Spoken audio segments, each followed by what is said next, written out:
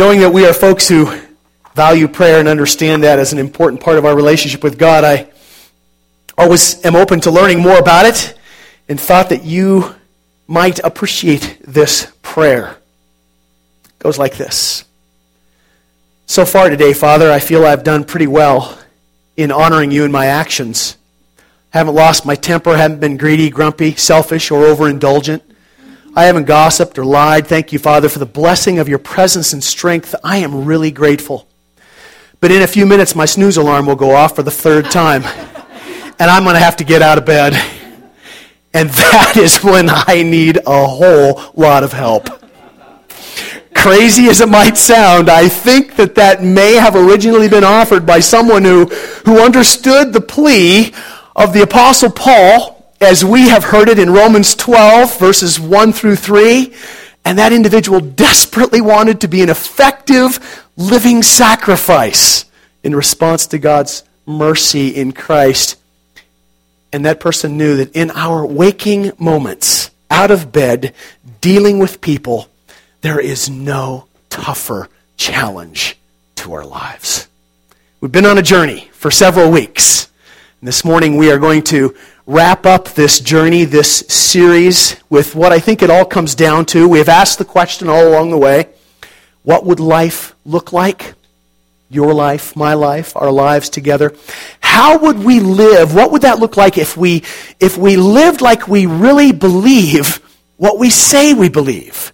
We've been talking about a life lived in response, proper response to the love of God.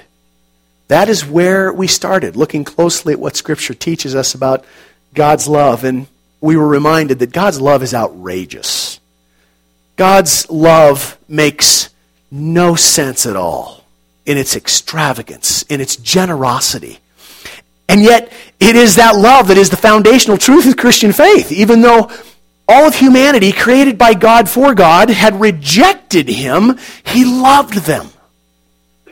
And He made a way for them to be brought back into the relationship for which they were created, and it was purely a gift. It was all on Him. His plan from start to finish, the only thing that's required of any of us is that we accept that gift. We recognize the necessity of it in our lives. We agree, right? It is a gift? We're good with that? Yes? Okay, so tell me this. If Publishers Clearinghouse showed up your door this week with $1 million check, would you accept that check? Would it change your life? And I guess my question is, do they ever really do that?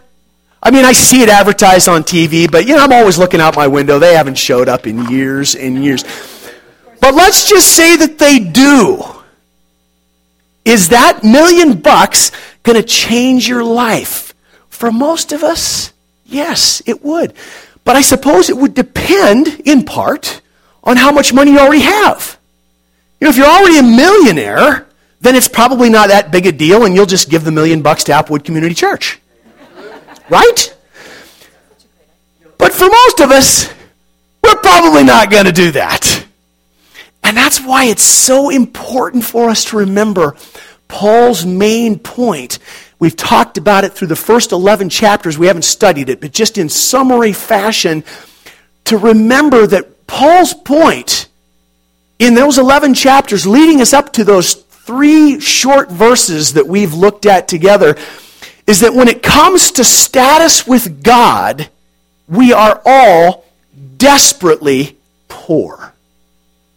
Every human being on the planet is spiritually bankrupt, and quite frankly, they are deserving of being left there. But that's not our God. That is not the way He operates. He is outrageous, and He is extravagant in His love for lost people, and He sent His perfect Son to die in their place. And that's why Paul, at the very end of chapter 11, launches into that amazing doxology that we read together early on. Karen's going to read it for us again this morning. Listen to these words. Paul is just exploding with praise. Amen. Amazing. I mean, a quick paraphrase of that might be, who thinks up something like this? Who does something like this? Against the backdrop of the hopelessness that Paul has painted in 11 chapters. It is the theological treatise of the New Testament. And his summary is, everyone is lost. He quotes from the prophets and says, there's no one who seeks after God. Everyone is wicked. He uses phrases like worthless. No one is seeking after him. There is no one who chooses good. But God, who is rich in love, has done this amazing thing. With not wanting to sound trite, that is Spiritual Publishers Clearinghouse has showed up at your door. We've got to see it that way. Because if we see it that way, if we begin to really understand the significance of what Paul has said, then our lives are going to begin to be shaped by those words in Romans 12. But that's not all. Because lost people are suddenly redeemed and set free from the captivity of sin, that doesn't mean that they have the ability on their own to live the life that they were created for. And so God adds to this amazing gift of salvation and gives them His Spirit. The Spirit of God indwells each person who is redeemed and is brought into the family of God. It is the Spirit of God that leads God's children in the life that they now, for the first time, have the ability to live. And we know that the Spirit is put there to fill us to the brim with the fullness of God, revealed to us in the life of Jesus. So, the Spirit then becomes our source of power for living this life that we've been called to live. A life that will have the passion that Jesus had for the glory of God to be known. A life that will have a passion for the values of kingdom of God, because that is how God is going to be made known in this world. And this is really important to remember. So let me just say it. The Spirit was not given to us to improve our lives. He wasn't. He was given to us to change our lives. The Spirit was given to us to change our lives, to change our entire perspective on how life should be lived. Prior to His arrival, we were on the throne of our lives, and the Spirit comes in to change that. And even in our redeemed state, we still often default to that sin nature mode that wants to make life about me. Am I the only one that struggles with that? The Spirit is in us, brothers and sisters. If you are a child of the living God, you have the power of God in you to convict you of those times when you are making life about yourself, which is a vast majority of the time, and He empowers us to live out the purpose for which we were created. You know the scenario, created for God and for His glory, to live in fellowship and relationship with Him. Sin breaks that relationship. Humanity spends a good long time bumping around in the darkness trying to figure things out. God says, I'll fix this. Brings His Son to planet Earth to become a sacrifice for us, so that through His sacrifice we can be restored back to that relationship for which we were created. That's amazing. God bringing us back into the relationship for which we were created. That thing that we were created for. What were you created to do? You were created to live in relationship with God and to experience love and intimacy like you have never known and perhaps have looked for in other places. And so, to make life about God becomes the outflow of fulfilling that purpose, to put Him at the center of every thought and activity and dream and conversation. There's no part of the believer's life that God as Creator and Savior does not belong. Nowhere. Our lives, we've said, were made to revolve around Him, not the other way around. Okay? Which is Paul's point in the text. Romans 12, in view of God's love, Paul says, in view of God's love, which resulted in his mercy-filled rescue of sinful people through his Son's death on the cross, what ought to be our response to that kind of love? Paul's answer, lay ourselves on the altar of self-sacrifice every day, as often as it takes. Remember, this is done in view of God's mercy, which looks like Jesus hanging on the cross. And the key word is sacrifice. It is surrender. Remember Jesus' words to those who wanted to be his followers? We've looked at these many times over the years at Applewood. Whoever wants to be my disciple must do what? Deny themselves, take up their cross, follow me. That is clearly a death to self statement. It's not an option. It is the requirement. To become a follower of Jesus means I have surrendered rights to my life. And the Spirit is given to us to remind us of that decision and to empower us to live like it is true. Okay? So let's stand together. We're going to read Romans 12, 1-3 one more time, and then I've added just a few verses from Philippians 2. They'll probably be familiar as well, because it really kind of brings us to where we need to be in closing this together. Let's read. Therefore, I urge you, brothers and sisters, in view of God's mercy, to offer your bodies as a living sacrifice, holy and pleasing to God. This is true worship. Do not conform to the pattern of this world, but be transformed by the renewing of your mind. Then you will be able to test and approve what God's will is, his good, pleasing, and perfect will. For by the grace given me, I say to every one of you, do not think of yourself more highly than you ought, but rather think of yourself with sober judgment, in accordance with the faith God has distributed to each of you. Okay, and now let's read from Philippians. Paul is writing to the Philippians who are believers living in the Roman Empire, and here's what he has to say. In your relationships with one another, have the same attitude of mind Christ Jesus had, who, being in very nature God, did not consider equality with God something to be used to his own advantage.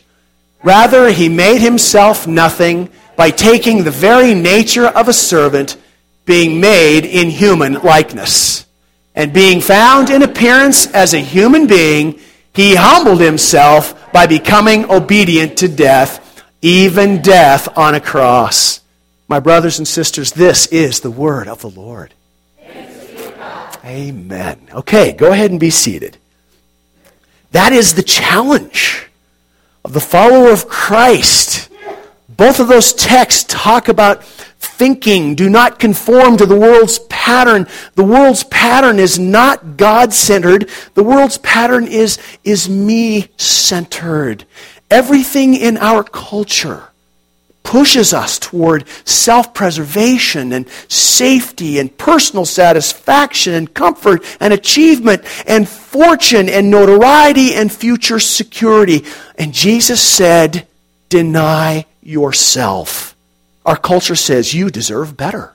Jesus says, spend yourself. Our culture says, be safe and comfortable. Jesus says, die to self and place your life in the hands of the one who loves you for all eternity. And the word that Paul uses here in Romans 12, that word renewed, for your minds to be renewed, comes from a word that means change for the better. Change for the better. Paul is saying, change your thinking for the better. And he's assuming now that the Spirit of God indwells you as a believer, you have the ability to think differently, to change your thinking for the better. Because the implication there is what? That the thinking of the culture is not good.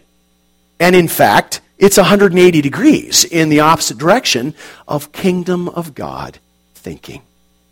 So the Spirit lives in us to motivate and empower that kind of thinking. And that kind of thinking will always result in a life that lays itself on the altar of sacrifice. That's what Paul has been saying. The Spirit will always push us to think more of God and less of self. Why? Because life is about God. And it's not about us. The Spirit lives in us to free us from thinking according to the sin nature. We don't have to put ourselves at the center of our lives. We can put God at the center of life and begin to live that out and allow God to care for us. And so, what will that be like? Honestly, it'll be the most risky thing you've ever done. It'll potentially be the most uncomfortable thing you've ever done as you move outside of that safety bubble that our sin nature calls us to stay in.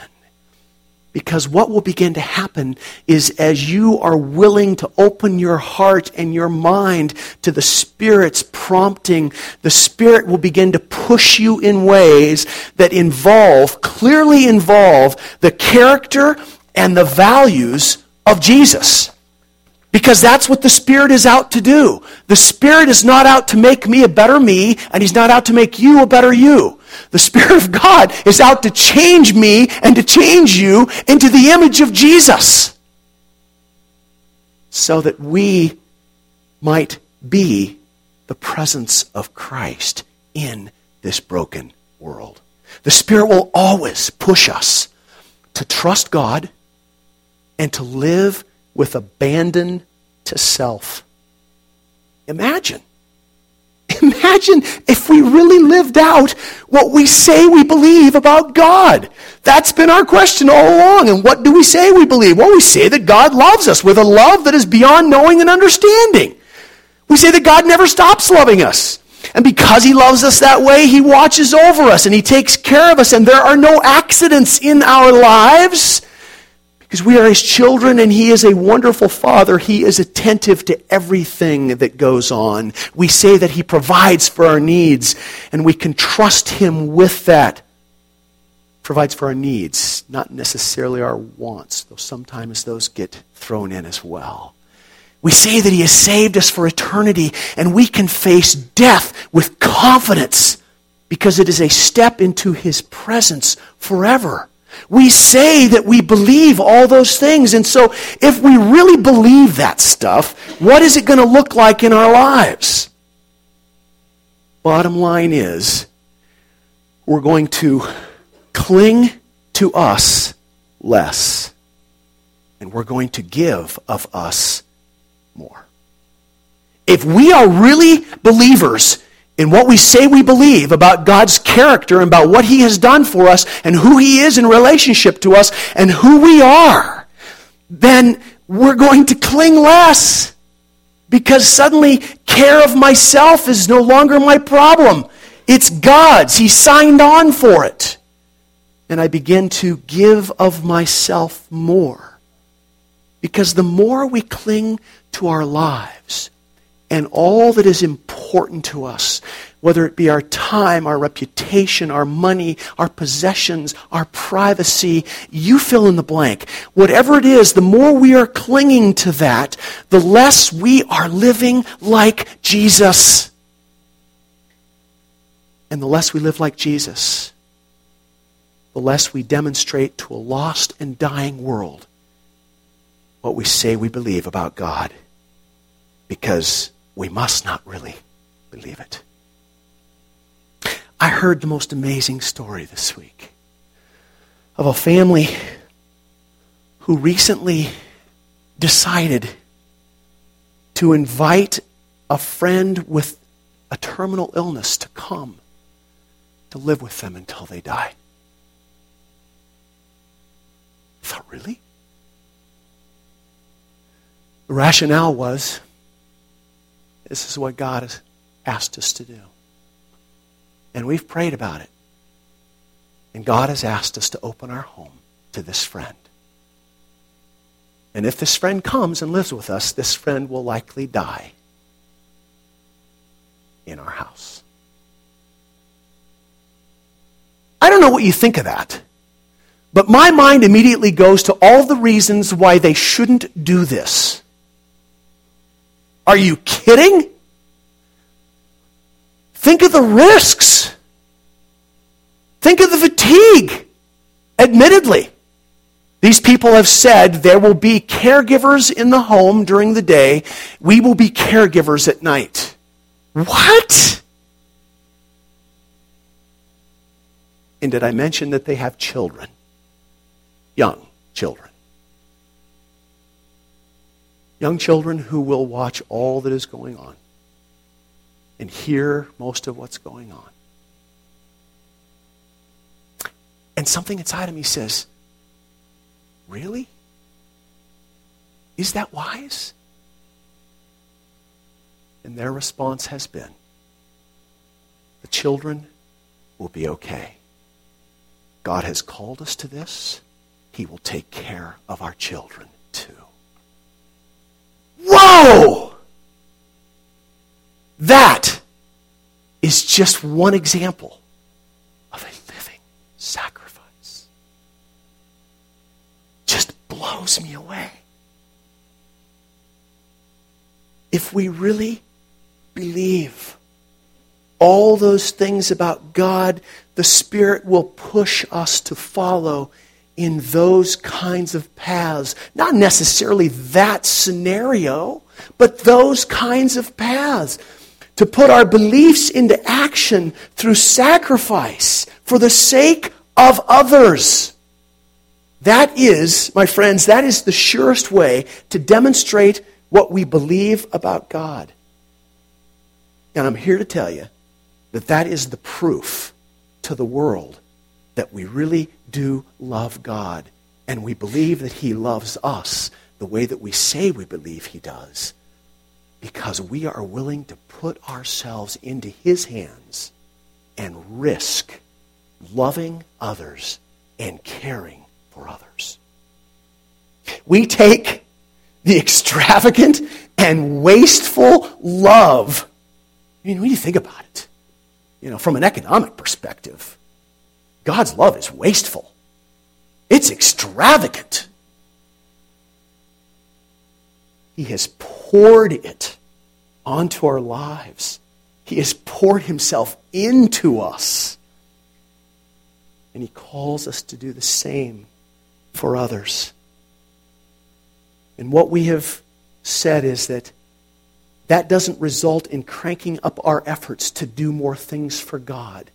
Please remember that. God doesn't need a thing from us.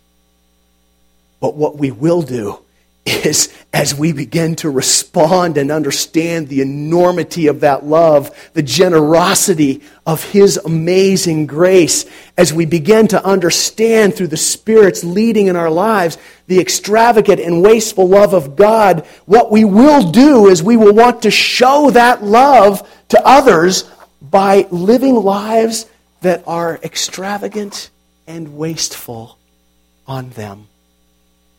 Okay. We read those words about Jesus that Paul wrote to the Philippians. Have the same attitude of mind Christ Jesus had, who being in very nature God, did not consider equality with God something to be used to His own advantage. Paul is saying to the Philippian believers, think about yourselves in the same way that Jesus thought about Himself. Consider yourselves in the same way that Jesus considered Himself. He made Himself nothing by taking the very nature of a servant, being made in human likeness and being found in appearance as a human being. He humbled Himself by becoming obedient to death, even death on a cross. So Karen, can we put those last words up? You've got them. He made Himself nothing by taking the very nature of a servant. Turn to a neighbor and talk to them about this question. What do you think that might have been like for Jesus? What might have been some of the feelings and the emotions He experienced as He served others? You ever thought that? Talk to your neighbor, see what they think. What was that like for Jesus? Made Himself nothing and served. Okay, we ready? What do you think? What was it like for Jesus? Steve, what do you think? Yes. Jesus received joy from the Father for doing it. Man, intimacy of relationship with his Father, that's what he was about. Yeah, good point, good point. What else? He did get impatient. God got impatient with Israel. Okay, sure. What else? Good. Yes, of course. Gary? Exactly. Absolutely. Yeah, Jesus just poured himself into what he did. And as Lori said, we would be maybe looking for some recognition or some appreciation or wondering why you're not working as hard as I am, kind of a thing. And the reason I think that it's worth considering this question is because we tend to, as we often do, wrestle with the reality of the incarnation, fully God and fully human. But I think what happens is that when all is said and done, we make Jesus more God than we make him human. And yet, he was fully human. The writer of Hebrews says very clearly that he was tempted in every way that we are, and yet he was without sin. And I think it's safe to say then that Jesus never lost sight of the joy of the relationship that he had with his Father, and he never lost sight of the potential for every human being that he spoke with to become that redeemed child of his Father. When I get myself all mixed up into the equation, that's what I lose sight of. And perhaps you can relate to that. We get impatient. And in my impatience, I'm going to write you off, doggone it, I'm done. You've disappointed me one too many times. Living sacrifices don't live lives for themselves. And that, again, is the role of God's Spirit in our lives to empower us and to push us beyond that place that our human nature always takes us back to. If we really want to demonstrate that we love God and are amazed at his love and grace in our lives, we will begin to show it in our attitudes and our actions toward others. We will ask for the Spirit's leading in our lives to move us into those areas that perhaps are a little scary and uncomfortable. God didn't call us to be safe and comfortable. He called us to trust him to provide and to care for us. And I know that gets a little weird because we have to navigate our daily lives. We have jobs and responsibilities and families. And all I would say is we have to go back to the very, very beginning where we started and say all of these things are from the Lord. And so we need to ask for the Spirit's wisdom and direction in how to juggle all of these things for his glory. How do I not make my marriage about me? Because I think it should be. How do I not make my children about me? Some of you know my son Jordan is having heart surgery on Wednesday. My first thought that brings me to tears is, what if I lose my son? That's a normal human response. The Spirit calls me to push beyond that and to say, but Guy, your son is a child of the living God. Guy, you are a child, son of the living God. Your Father is good. Your Father is faithful. Your Father is at work, and your Father has a plan. And the Spirit pushes me further and causes me to think, what if I lose my son? Yeah, that's painful. I can't bear that thought. But how will the Spirit empower me, if that should happen, to minister to those who are equally or even more affected by something like that? Do you see how our thinking needs to be constantly surrendered to the Spirit of God? Because we will take all of life's circumstances, we will take all of our relationships, we will take everything that is a part of us, and we'll make it about us. And living sacrifices lay themselves on the altar, and they make everything about God. His purpose, His plan, His work, His glory, even through the broken and most painful circumstances of our lives. I'm not sure there's a more important text in all of Scripture than this Philippians 2 text for describing exactly what a living sacrifice entails. You know, Paul is speaking, as I mentioned a moment ago, to believers in Rome, and life was not kind to believers in Rome. Don't miss the significance of that use of the use of that word servant. Jesus became a servant.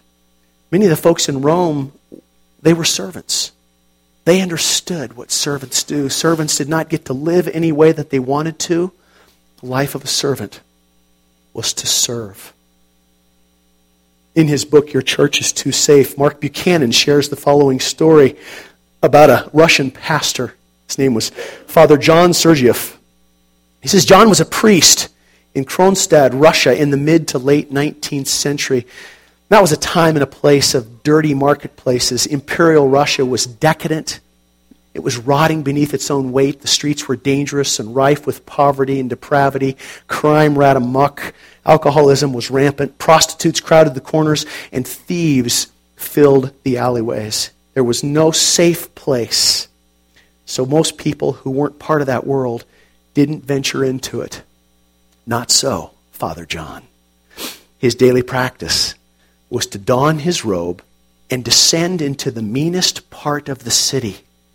He'd walk among the addicts and the predators, the prostitutes and the thieves, the orphans and the widows. He would find the most broken and dissolute that he could find. They'd be lying in a gutter or standing on a street corner. He would cup their chin in his hand and lift their face so that they were looking into his eyes, and he would say, "This life that you are living, this means of survival, this condition in which I find you, this is beneath your dignity. You were created to house the glory of the living God." I love that. Living sacrifices do not live life for themselves. They live for the glory of God. They live to show His glory and to express His love. They face what is unsafe. They face what doesn't make sense. They face what causes them fear. And they push through by the strength of God's Spirit, who they know is calling them to do so. We've not been called to a safe and comfortable life. You remember that word, witnesses? We're called to be witnesses. Witness means martyr. We've been called to live as sacrifices in response to the amazing mercy and grace of God. I've told my kids since they were little, you are never safer than where you are. If you're a child of the King, you are never safer than where you are. That doesn't give us license to do stupid stuff. I think I'll just run out in front of this truck and see if I'm safe.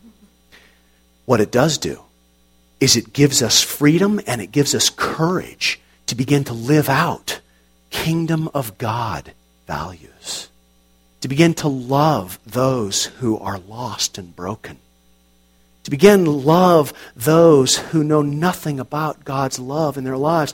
Or to love those who know a lot about God's love and are just at a place where they need someone to step in and to love them, perhaps in a way that they have not been loved before. So as a child of the living and all-powerful and unconditionally loving, absolutely faithful God, how might the Spirit who indwells you be calling you to less safety and comfort, and more faithful representation of the Lord Jesus to others in your life? I'm resisting the temptation to tell you what that looks like because I have my list. And of course, it's my list and therefore it's important. But what I think I'm finally learning in my old age is that the Spirit of God is so much better at that than I am. I have no idea what an unsafe and a less comfortable life will look like for you. What I am sure of is that it will include sacrifice of yourself, sacrifice of what is important, sacrifice of what is dear for the sake of others. That will be a part of your lives, because that is what God calls us to. That is what Jesus modeled for us. A living sacrifice is someone who lays themselves on the altar as many times a day as it takes, basking in the secure and unconditional and amazing love and grace of God, and then offering themselves as God leads in the lives of other people.